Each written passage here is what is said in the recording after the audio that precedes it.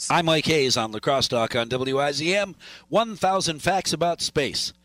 And my guest has already said, I'm going to give you a lot of facts. Who are you going to believe, me or your eyes? Dean Regas, good morning. Astronomer at the Cincinnati Observatory and the putter together of the National Geographic Nat Geo Kids 1,000 Facts About Space. Are we to believe that all of your facts are factual facts? Dean, good morning. Oh, good morning. Good morning. These are the best facts that we know from all of astronomy from around the universe. We're talking about planets, moons, stars, the sun, and galaxies and more. Some really cool, fun things. You can flip open to a new page, learn a new fact every day. And I love that it's put together in that fashion, like 25 exploratory facts about Mars or 15 asteroid facts that rock. Oh, cute. I saw what you did there. 25 giant facts about Jupiter. This must have just been a blast to put together. Yeah, it was really fun to getting all these things together. It's kind of based on a lot of my talks that I give around the country about astronomy. I work at the Cincinnati Observatory and try to popularize the subject, get people really excited about things happening in space and seeing through telescopes. And putting this all together was a lot of fun, and finding some things that I didn't know exactly about, and some inside stories about some space travel too. Well, I'm interested. What are some of the facts that you've discovered that make everybody in your audience go, really? Wow. I didn't know that. Well, I think one of them is about the stars you see at night. So all the stars you see at night are all bigger than the sun. Like our sun is our closest star we see during the day, but those stars at night are trillions of miles away and so far away, but all of them are bigger than our sun. Then we got facts about black holes, and the biggest black hole that we know of that we got a picture of a few years ago. We've got a moon of Saturn that has geysers that shoot out into space and have formed their own ring around Saturn. That one is a really cool thing. Well, and you're right. That is cool. And how do you discover stuff like that and know that what you've just discovered is the real deal, not just some kind of anomaly?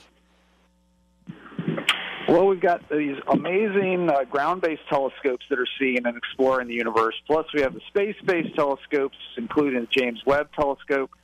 And the last 10 years and 15 years has been this boom in robotic missions to other planets, circling around Mercury, Venus, Jupiter, Mars, all around. We've visited all these asteroids. We've visited comets.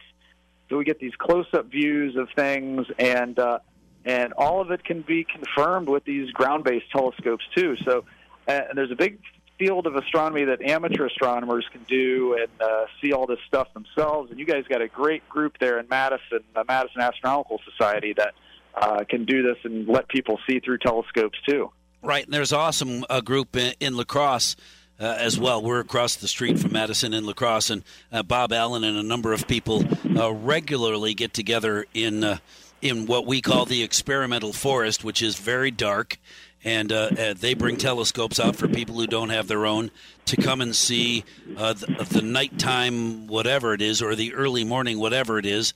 That will be much more exciting if you see it through a telescope. So there's a ton of interest in what's going on up there, and it's nice to see that you as a scientist and others put your information, I just discovered this, you put it out there and then let other people compare to see whether they discover the same thing or think that whatever you saw was a shadow or, whatever, to debunk the science. So we get honest scientific research to decide that what you saw is the real deal. I love that aspect.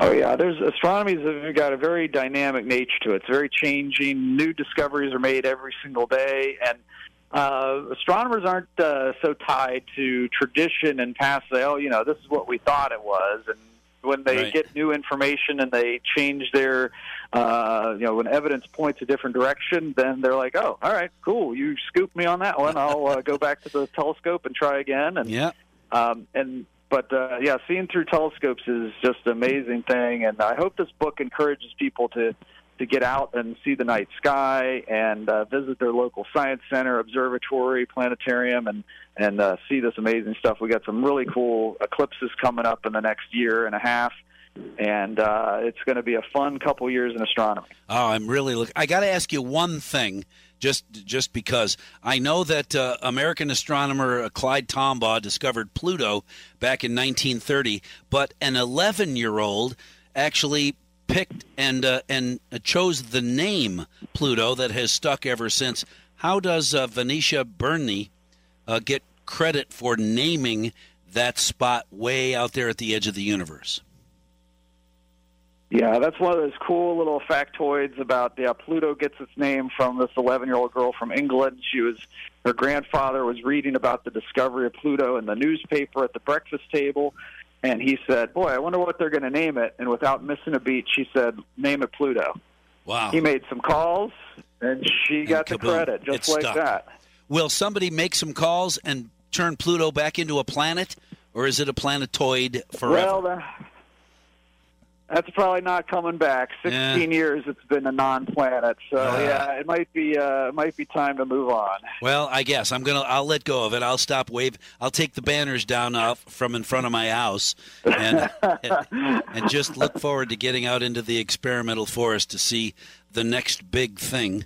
Because as you just pointed out, even though they look really tiny, every single star in the sky is way, way, way, way bigger than our own sun, which everybody knows is pretty big. Is this book available everywhere, Dean? Everywhere you can get your books, Amazon, bookstores, Barnes & Noble. It's a great read for all ages. It's a great way to read with your kids, connect with your kids, and then if you're just a curious adult like me, read through and learn new facts every day. And I hope people enjoy it. Oh, I'm sure they will. Nat Geo Kids, 1,000 Facts About Space, author, editor, and one-eyed space guy Dean Regas, the astronomer at the Cincinnati Observatory. Thank you very much for putting this book together and spending a few minutes with me. Dean, have a great time in the clear, dark sky.